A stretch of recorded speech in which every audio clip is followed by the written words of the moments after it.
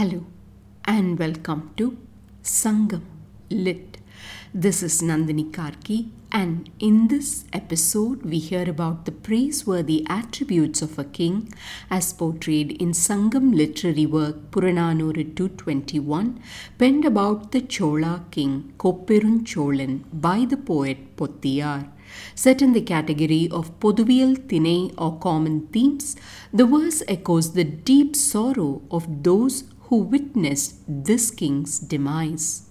பாடினர்க்கு ஈத்த பல்புகழன்னே, ஆடினர்க்கு ஈத்த பேர் அன்பினனே, அறவோர் புகழ்ந்த ஆய்கோலன்னே, திறவோர் புகழ்ந்த தின் அன்பினனே, மகளிர் சாயல் மைந்தர்க்கு மைந்து, துகள் அறு கேள்வி உயர்ந்தோர் புக்கில், அணையன் எண்ணாது அத்தக்கோனை நினையா கூற்றம் இன்னுயிர் உய்த்தன்று, பைதலொக்கள் தளீ அதனை வைகம் வம்மோ வாய்மொழி புலவீர், நனந்தலை உலகம் அறந்தை தூங்க, கெடையில் நல்லிசை சூடி நடுகல் ஆயினன் புரவலன் எனவே. Poet Poththiyaar returns to King Koperunchozhan after his visit to the capital and finds that the king has parted away.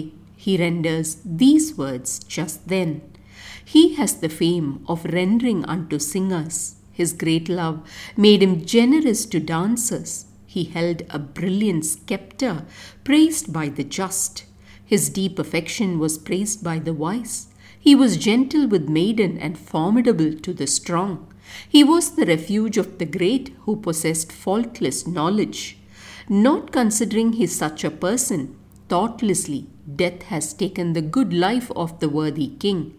Embracing our suffering kin, let's berate it, O honest poets, with the words, making the widespread world suffer in sorrow, crowned with impeccable great fame. The generous patron has now become a hero stone. Let's delve into the emotions herein. The poet talks about the greatness of the king by listing out how he was generous to singers and dancers, how his rule was praised for its justness, how he was celebrated for his affection, how he could be gentle with women and tough with the strong, and most of all, how he protected knowledgeable people who came to him. So good was he, but death did not hesitate for a single moment and simply took away his life, the poet continues. And so, we must all join together with our grieving families and scold death, asking it, how could you take away this faultless soul? The poet adds and concludes with the words that making all the world suffer in sorrow, the famous one had now turned into a hero stone. The understandable emotion here is that of wanting to curse death when a beloved is taken away. What love and respect the king should have commanded to make those who were not his kith and kin feel so much suffering when he parted away.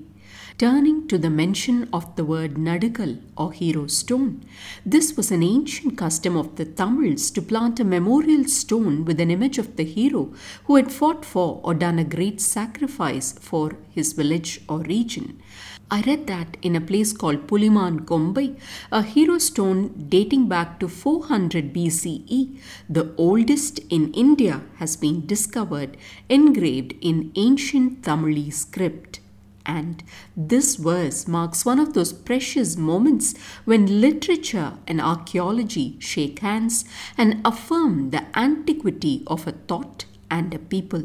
Thanks for listening to this episode of Sangam Lit and journeying with me to ancient lands and minds. Please visit nandinikarki.com to share your thoughts and do spread the word about Sangam Lit. Until next time, Nandri Vanakkam.